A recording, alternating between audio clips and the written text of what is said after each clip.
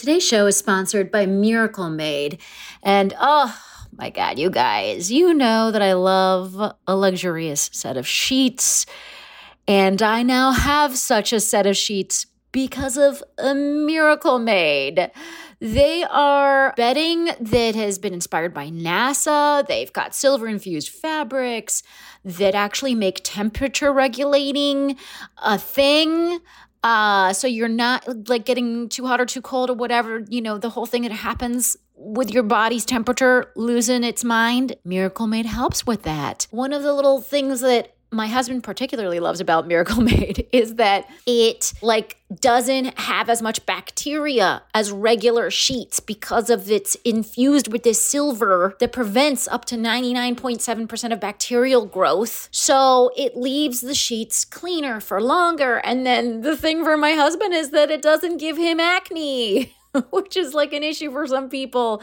But more than all of that, it's just luxuriously comfortable and delightful, and it has that cooling feeling while also being cozy. Very hard to achieve those two things at the same time. I mean, Miracle Made, come on, well done. So here's what I think you should do. I think you should go to trymiracle.com/fakethenation and buy some sheets today. And if you order today, you can save 40% off. Use the promo code FAKETHENATION at the checkout, and you'll get 3 free towels and save an extra 20%. So there's just a lot of savings here, folks. Order today. You'll get 40% off. Use the promo code FAKETHENATION. Go to trymiracle.com/FakeTheNation. And Miracle's so confident in their product, it's backed with a 30-day money-back guarantee. So if you're not 100% satisfied, which I don't see happening, you'll get a full refund. Upgrade your sleep with Miracle Made. Go to trymiracle.com/FakeTheNation and use the code FakeTheNation to claim your free 3-piece towel set and save over 40% off. Again, that's trymiracle.com/FakeTheNation to treat yourself. Thank you, Miracle Made, for sponsoring this episode. This is a HeadGum podcast. Fake the Nation, episode 323. Hello. This is Fake the Nation, where we talk about news, we talk about culture, and where we try to avoid the East Side because it's UN General Assembly Week. Woohoo! And I'm your host, Nagin Farsad. And I don't think there's going to be much peacemaking happening there this week because, some of the players like China and Russia are just not showing up, which is so fun.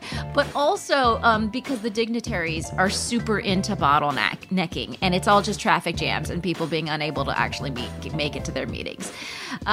It's too early for us to talk about UN drama because we don't know how the week is going to shape up. So instead, we're going to talk about Martha's Vineyard. We're going to talk about the Patagonia billionaire who's giving away his fortune, and about women who don't have children. I am so excited by today's panel.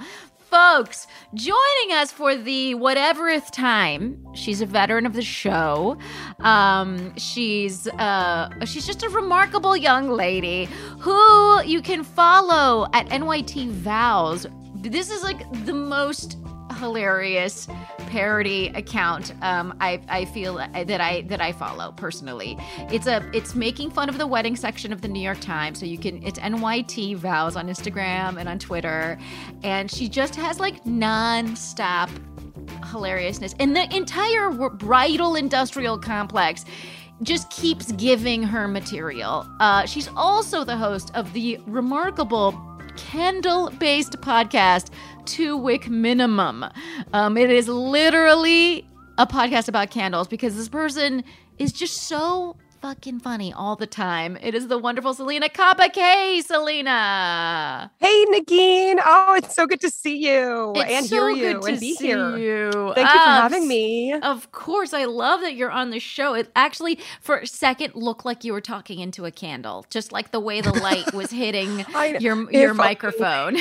Oh, my gosh. Well, the logo of my podcast is my head inside a flame of a candle. Oh, so I'm getting close. I mean, it is candle season right now. Break out the pumpkin candles. I'm so into it. Absolutely. It's an exciting time for your podcast. Oh, it is. Also joining us on the show for the very first time is host of the Woke AF Daily podcast. She's also co-host of Democracy-ish, which is a show that we here in the Farsad Tottenham household regularly listen to. She's so delightful on that show. I'm just excited to see what she's going to do on this show.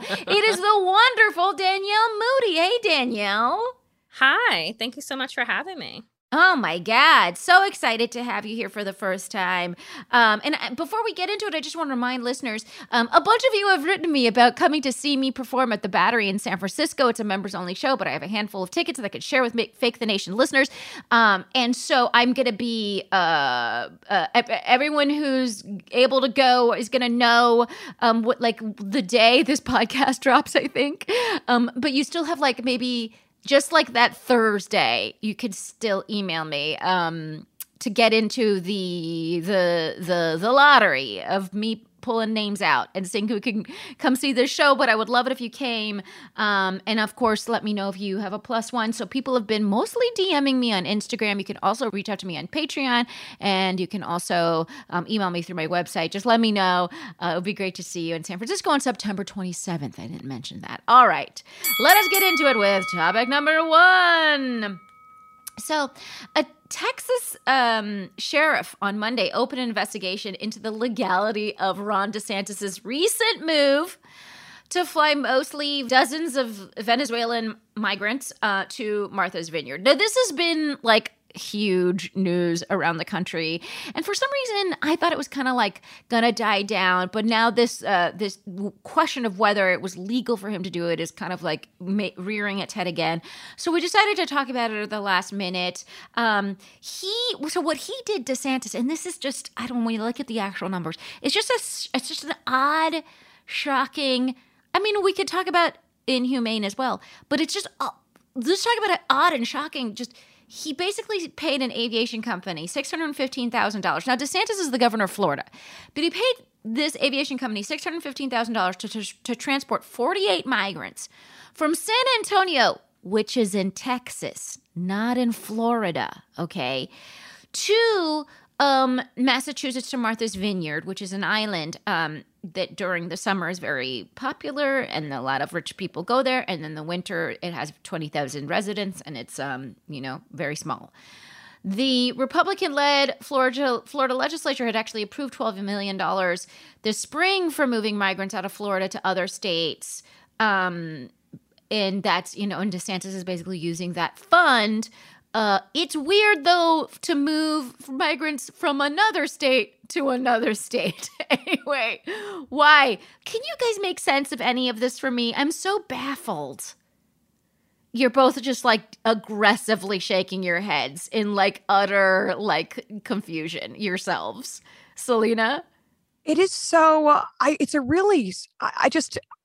it's such a stunning story. And I mean, just like for brass tacks, I'm from Massachusetts originally, and I used to play Martha's Vineyard. Our high school football team used to play Martha's Vineyard in football. And it's, year round. It's a lot of fishermen. It's a lot of cops and firefighters. Like it is a blue collar, just like East Hampton in the off season, in just like the Cape in, if he thinks he's sticking it to the elites, like he's absolutely not. He's causing a catastrophe in a small island place that doesn't have a ton of resources. I'm glad you explained the Texas tie-in, because I heard that now Texas is seeking, trying to investigate the legality and illegality of it. And I was like, why is Texas? I thought they flew from Florida, but no. It's just that DeSantis was the architect of this, but it was a flight from Texas to Massachusetts with no warning. Also, have you seen, I saw online some brochures that were supposedly handed out to the immigrants, speaking to them of job opportunities. I mean, it is just unconscionable. Like the cruelty, it blows my mind. It's so inhumane. I can't even get over it. Danielle, what's your take? It's hard to talk about DeSantis and not riddle everything that I say with curse words. So let me try my best. Ron DeSantis and Greg Abbott are probably examples of the most disgusting, vile type of human beings that you can imagine. The moves that they are making are steeped in white supremacy and just the desire to outbid each other in how evil they can be. The anger that I have right now is with the way that the media is characterizing this story as if it's some type of political stunt as opposed to human trafficking. Because there is absolutely no difference between what Abbott and DeSantis are doing and what coyotes are paid to do when we see 18-wheeler trucks that are opened with dead bodies that are inside of people that paid thousands of dollars to flee the devastation in their homeland to seek opportunities in the United States. There's no difference here except for the exchange of money. But instead of taking money from those migrants, what Ron DeSantis and Greg Abbott are doing is taking money from their constituents because it's tax dollars that are paying for the dehumanization of these groups of people. And so, what I would love is that if, people in the media discuss this with like the outrageous audacity and cruelty that is intended in the actions that they are taking, and that we would look at these people and think to ourselves, my God, imagine being so desperate to flee your homeland and then being met with somebody that was paid to dupe you into getting onto a charter bus or getting onto a plane and then dropping you off in a parking lot or on a tarmac, which is what they did in Martha's Vineyard, right? And then they had, when they were dropped in Martha's Vineyard, they ended up, if you've ever flown into there, it's miles away from anything, having to walk to find help, right? To find aid. And the people of Martha's Vineyard are lovely people, right? Who did the right thing. Because what Greg Abbott and Ron DeSantis are hoping for is that all white people are evil, that all white people side with them and are partners and co-conspirators in white supremacy. And they're not, thankfully, right? But I wish that we would talk about this as what it is, which is human trafficking, and exactly why the sheriff in Texas is looking into investigating what type of legal measures laws may have been broken, because we know that there are laws that were broken. Yeah, and also, I would say that there's this like human trafficking question is very interesting. Like it's, in terms of, because I was like wondering if it was a violation of some sort of like Geneva Convention rule, right? On humane behavior, on humane treatment, and I think they were fed and all of that stuff. So, it probably doesn't like go to that extreme, but it can both be a stunt and a potentially illegal crime. Like, because he got the national attention that he wanted. He did get like, a cheer at the next political rally that he went to for what he did. Like, people think it's so great to own the libs this way without thinking about the actual human lives that are involved. He also pledged on Friday that Florida would continue to bankroll the transportation of migrants from Texas to sanctuary cities across the nation. Again, which is like, if I'm a voter in Florida, I'm like, why are we bankrolling? Like, is this my taxes? Like, what's going on here? And I would also, I would say that, like, I'm not afraid to be a progressive Democrat and say that we have an immigration problem or an immigration management problem. Like, I think it's okay to say there's a lot of people coming over the border and we're not, like, I would say we have a management problem. I don't think we have a problem necessarily absorbing these people. I do think we're not like handling it well. For example, how it's possible that this could happen is an example of how we're not handling it well, right? Like, this is somehow allowed to happen. I don't know how. And that it could, it's interesting because Eric Adams, mayor of New York City, went on like the Sunday shows saying something like, because they had sent busloads of people to DC and in Chicago, New York. And he said, let's coordinate. Like, you know what I mean? This should be a national problem. Let's make it a national problem. Like, maybe there's some industries in Idaho and Wyoming that could use a few migrant workers that might benefit from people who are, who want to declare asylum. By the way, these are people that are trying to, declare asylum, which is not illegal. So that's the other thing is like treating, these are not stowaways. These are are people who are trying to, declare asylum. I have people in my family that were refugees. I'm very sensitive to that. They're, these are people that are so desperate they're escaping a place, and they want to come somewhere legally, and they want to start working, and they want to start providing for their families, and they want to be productive citizens. And I've talked about that on this show a million times, how one immigrant ends up creating 2 jobs, and like the statistics probably have changed since I first talked about it, but it's something like each immigrant more than pays for themselves. You know what I mean? So this is just ridiculous that we don't treat it like we don't all work together. We have a huge country. We have a ton of land, and we have a lot of jobs that apparently, like, Americans who are already here don't want to do. So, like, this could be a great solution for a lot of people, and it is a stunt, and it is potentially a crime, depending on what they think. I don't know. Any last thoughts on this? I mean, I would say that I think that the language that you used in terms of an immigration management problem, but it's a problem of our own making, right? Like it's a problem that, again, is about racism, because we have no problem with wanting to absorb 100,000 Ukrainians who were fleeing war. But when we are looking at 13,000 Haitians that were at the border that were also fleeing war, pandemic devastation, we had no problem shipping those people back to a horror show, right? In Haiti, because of how they looked. So, like, we have more than the capability to coordinate efforts, but that would show that you actually cared about human beings, and who you're deciding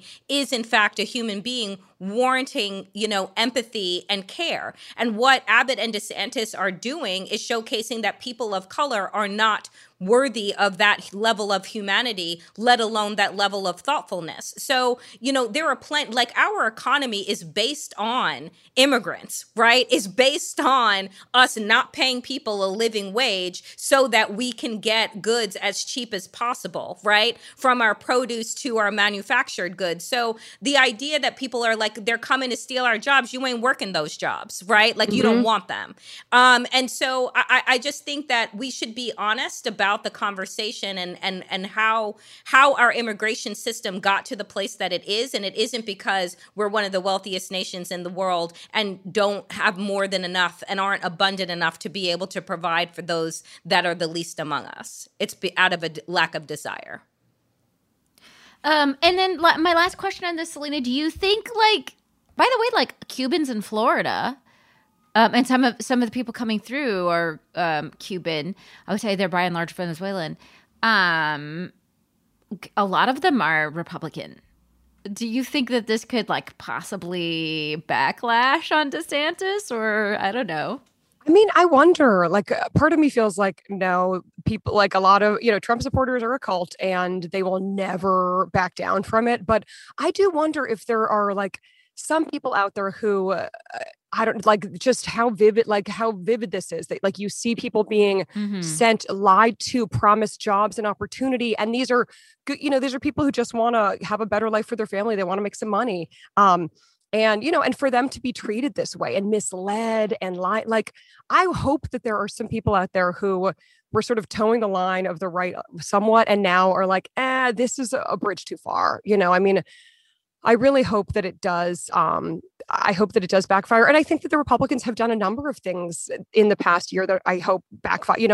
I think they thought Roe v. Wade would be such a coup and this will really win us some people. And I think it's lost them a ton of people. I mean, I think that they're very foolish about how they're doing a lot of this stuff. And I think they're alienating people who maybe aren't super far right, but, and I hate to say, like, reasonable, but, I think they're alienating a lot of people. And I don't think I think we'll see this in 50 days and I can't wait. I love that optimism, Selena. Of course, I love that optimism. My God.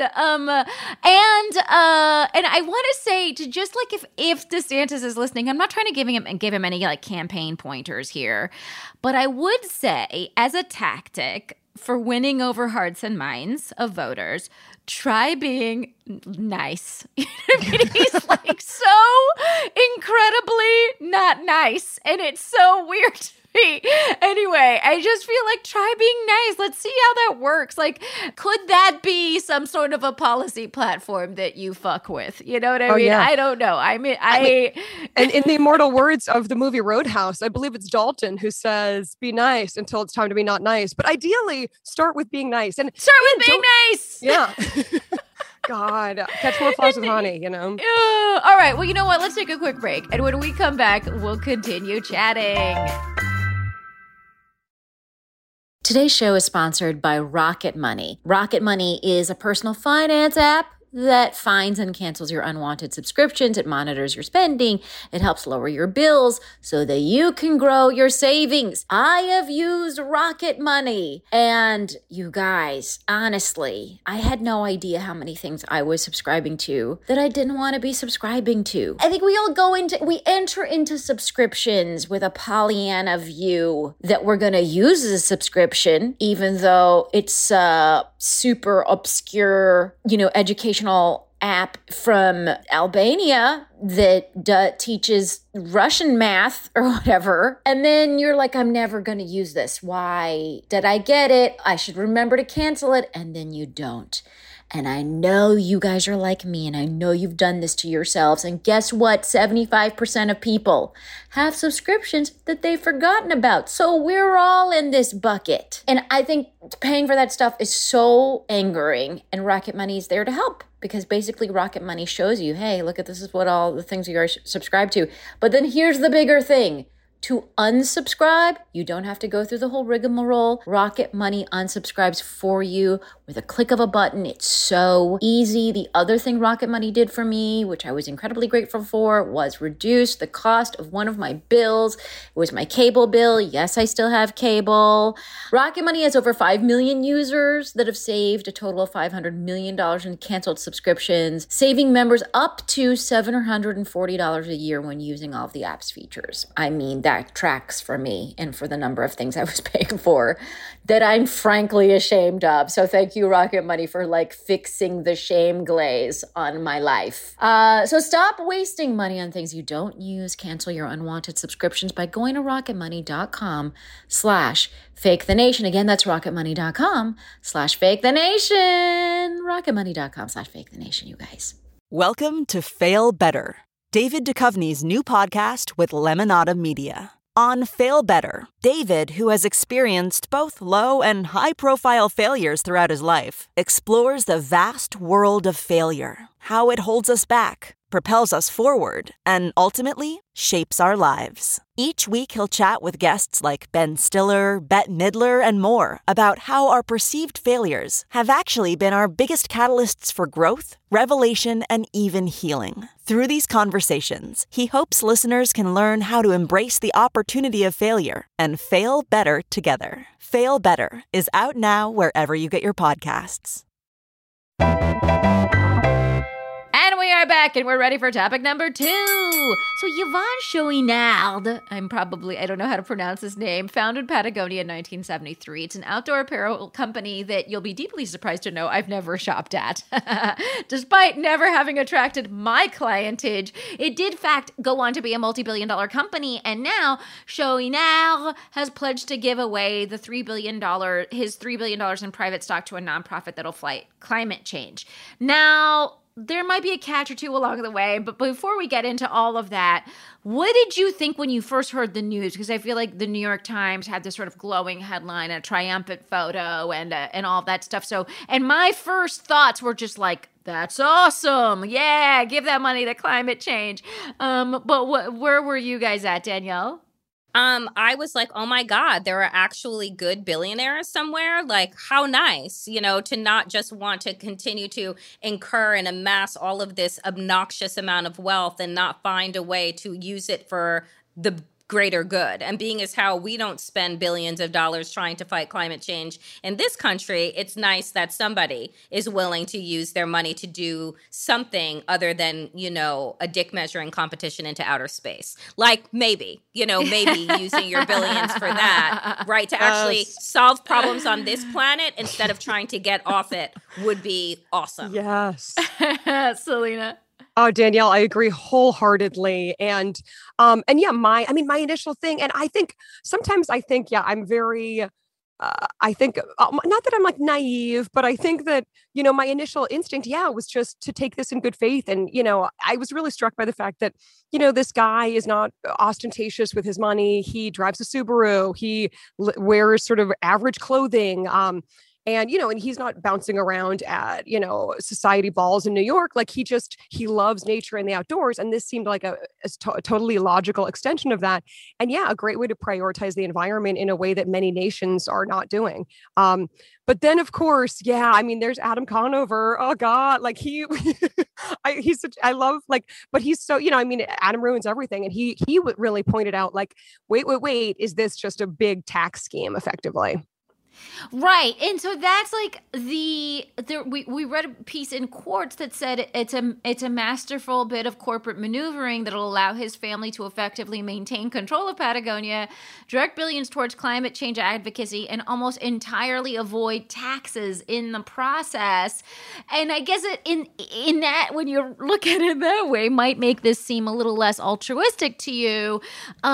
Because the other thing that kind of came out when this story came out is that there's another billionaire named Bear Said or something, who used a similar tactic. He donated his entire company, Triplight, which is a tech company, to a nonprofit aimed at conservative political advocacy, including opposing climate advocacy efforts, which I thought was hilarious. Maybe the two two sets of billions will cancel each other out. But so I guess this is my question. We're sort of like on the face of it, okay, with this guy giving his billions to climate change advocacy because we believe in doing that on preventing climate change and on bettering the environment, right? And so we're willing to laud this guy. And is it okay that he's now avoiding taxes because the money is going to something good? And is it then okay, for this other billionaire to give his money to the exact opposite?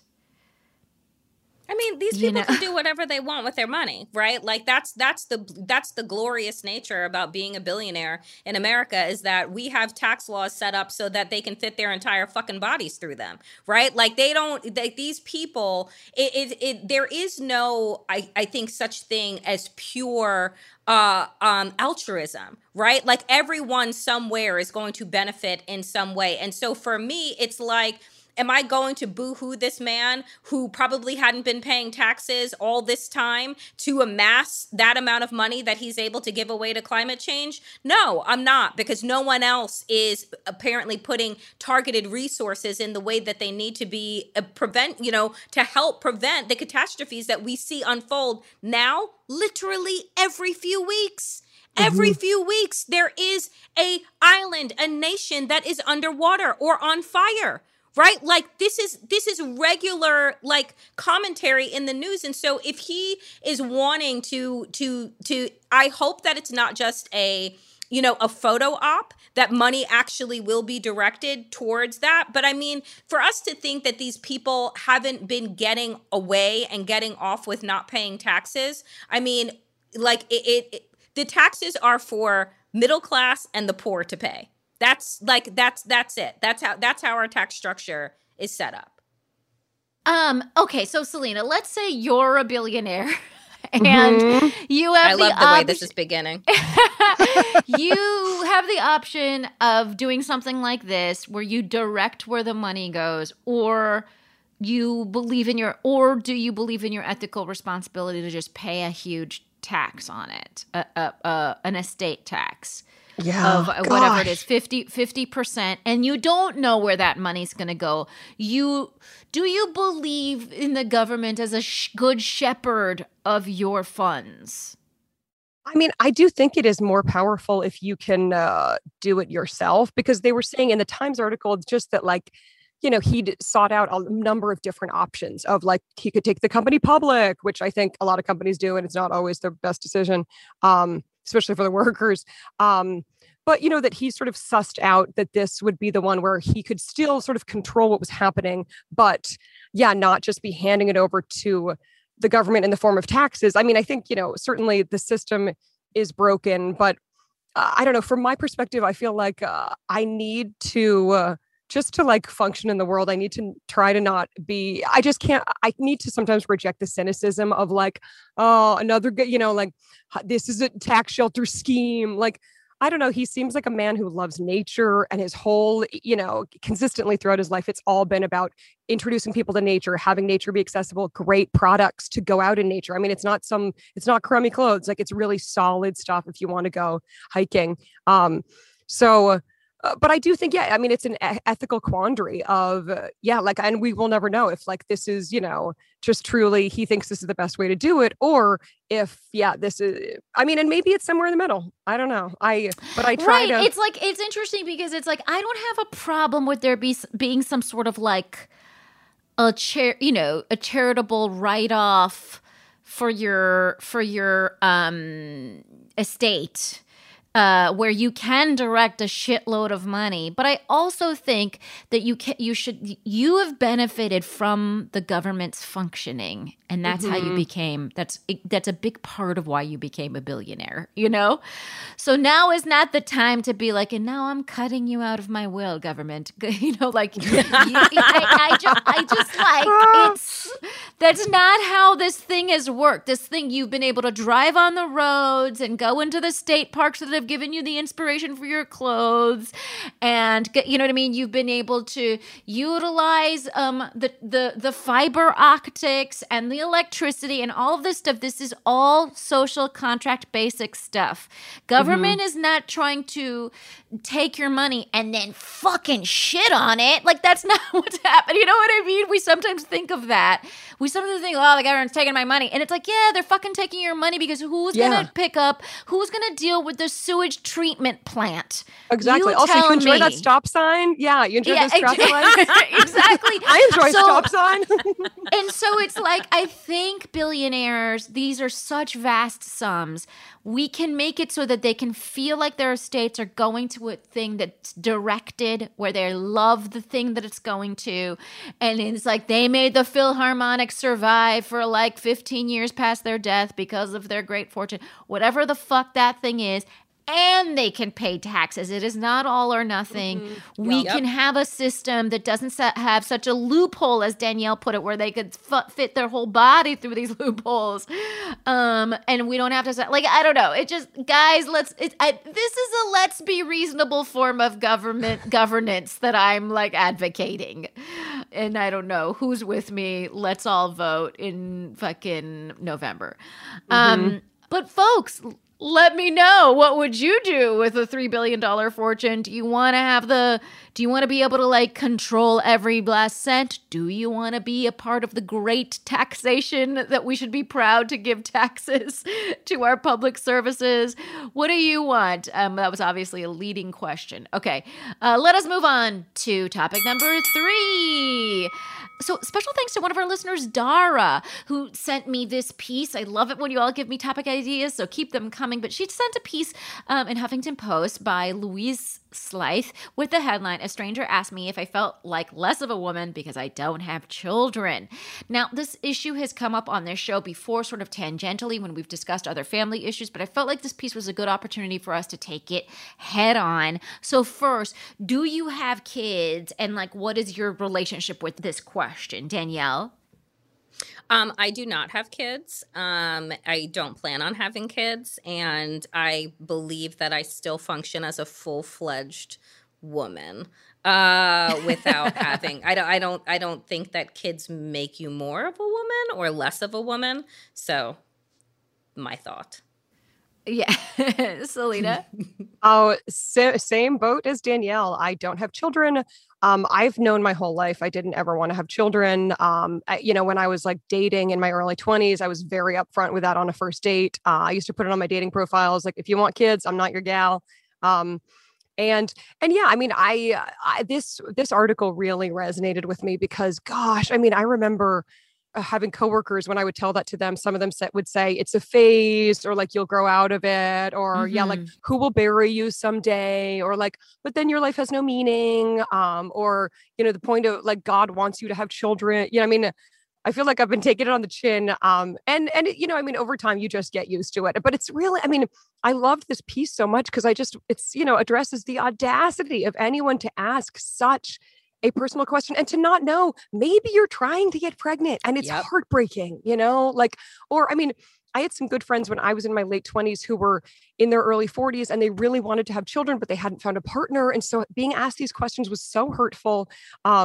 It's so bonkers to me that there is some people assume that like everyone on this world wants the same lifestyle, and that's to have kids. I mean, there's a million ways to live. And for me, the best way for me is not to have kids, but I don't know, I would never presume to know the best way for anyone else, I just want to say something real quick. The other day, I was out with my girlfriend and we had decided to like randomly, go to brunch midday, like whatever. No. I'm sorry. We had gone out the night before, gone to dinner, then decided to go dancing and came home. And the next day we're going to brunch.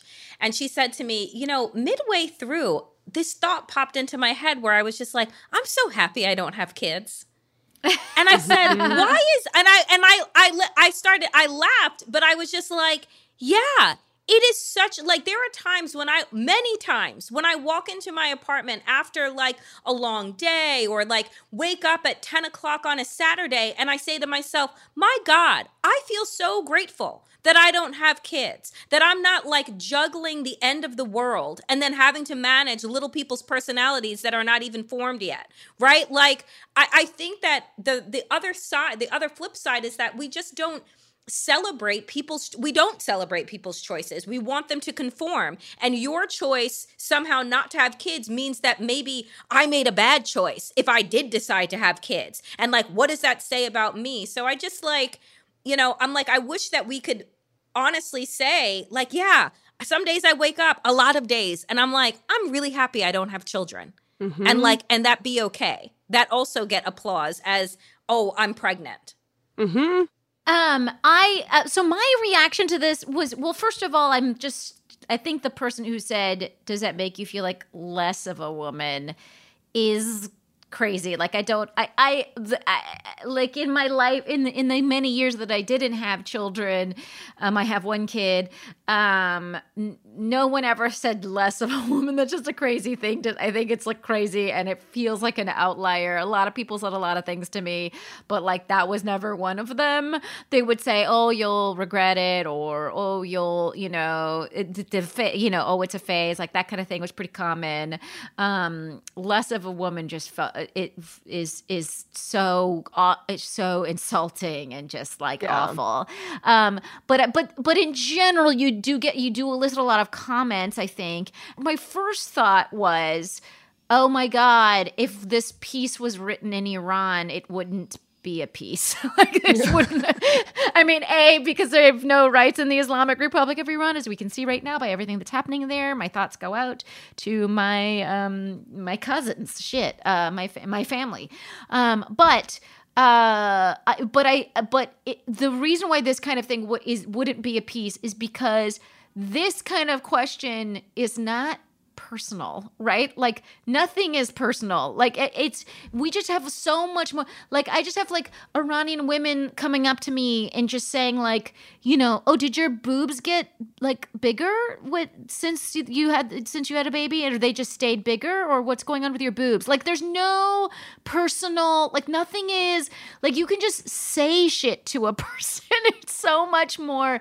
There's no concept of like personal space or that's inappropriate, like with certain stuff like that. And I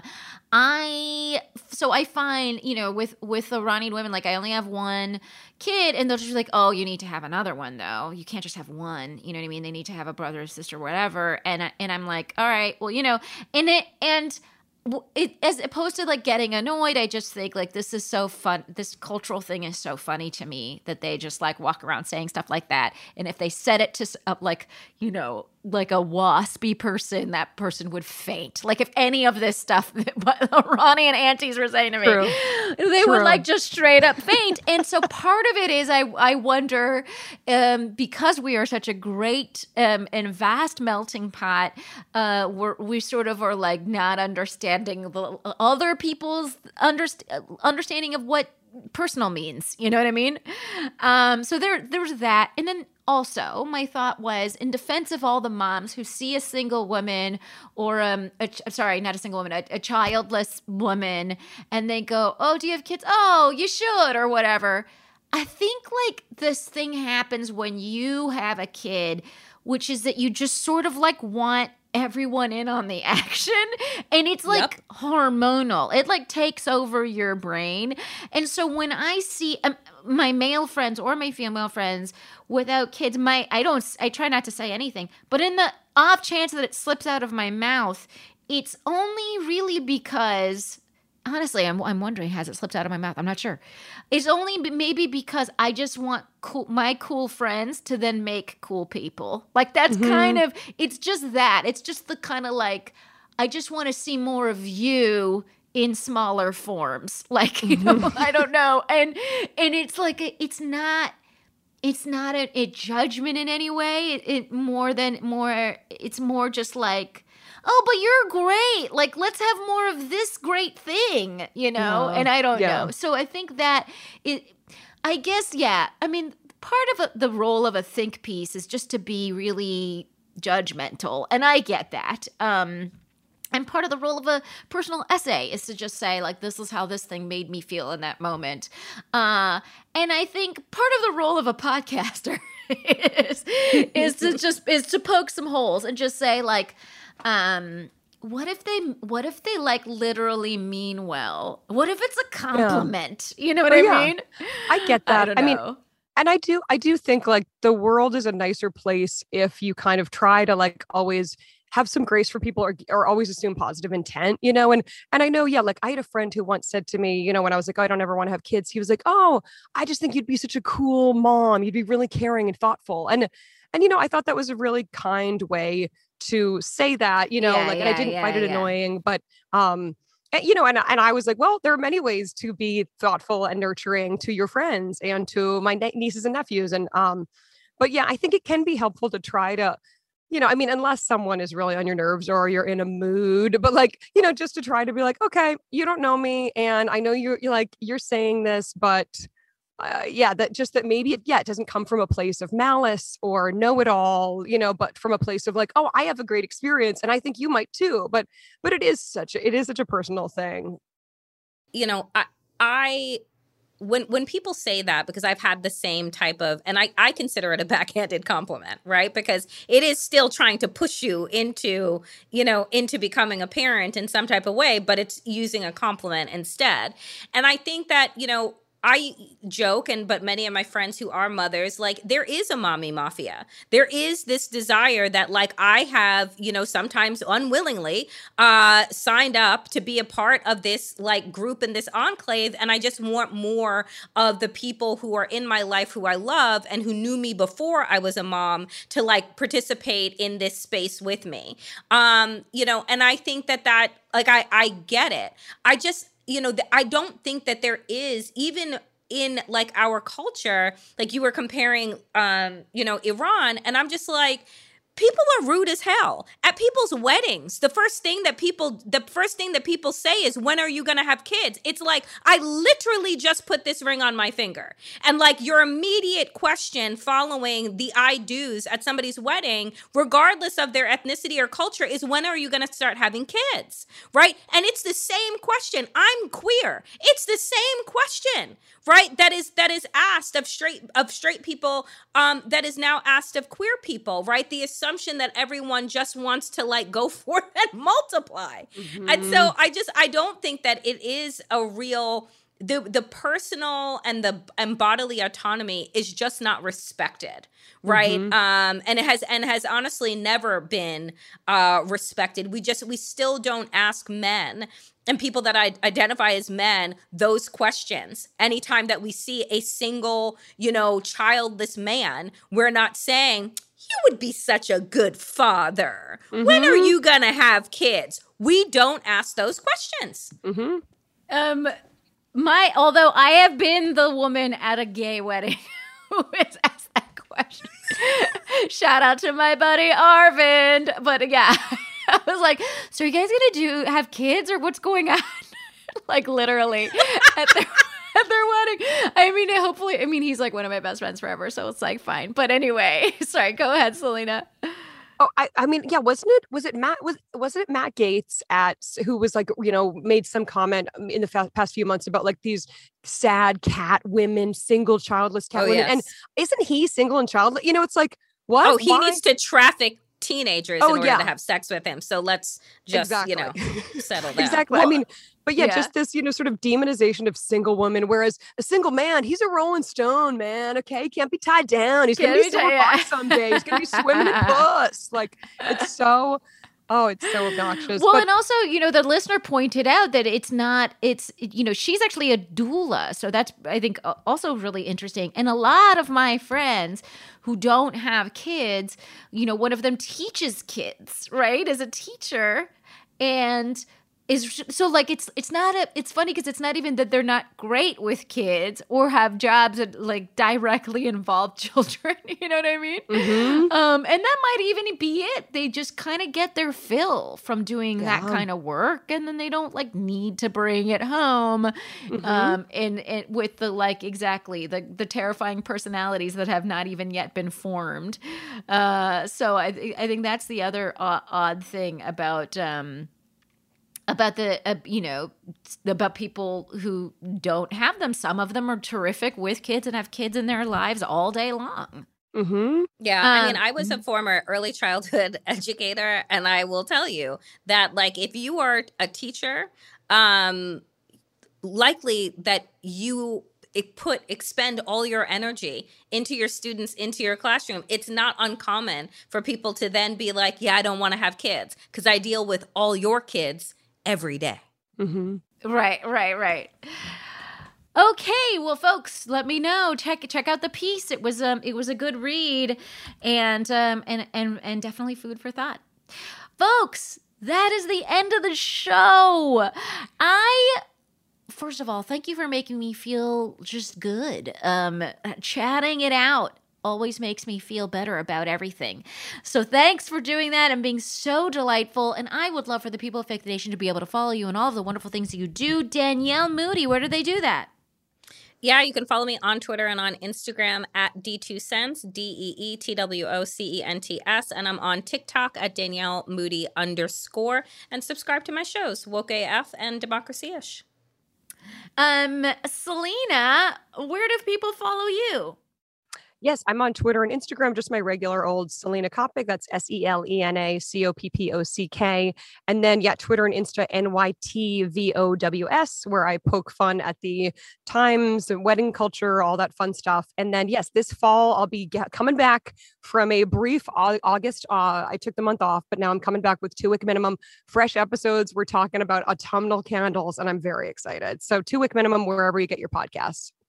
So exciting. 2 Wick Minimum should be on everybody's feed.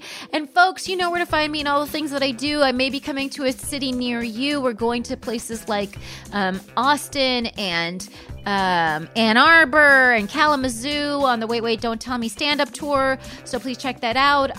And I'm going to be on Wait, Don't Tell Me this week on the panel. So be sure to listen for that. And again, don't forget to send me your info if you're in the Bay Area and want to come see me on September 27th doing my show, Comedy from Her Mouth Hole. And I would love to thank all of the people that make this show a possibility. That's our wonderful producer, Andrew McGuire, our fantastic audio engineer, Stephanie Aguilar, and everyone at HeadGum who's just so lovely. Oh, and who made it possible for us to be nominated for a People's Choice podcast award. It's so, I'm so honored. And, you can send us your emails at fakethenation@headgum.com with segment ideas and panelist ideas, and keep the races to watch coming in. That's electoral contests to watch. And, we will be back in your earballs next week.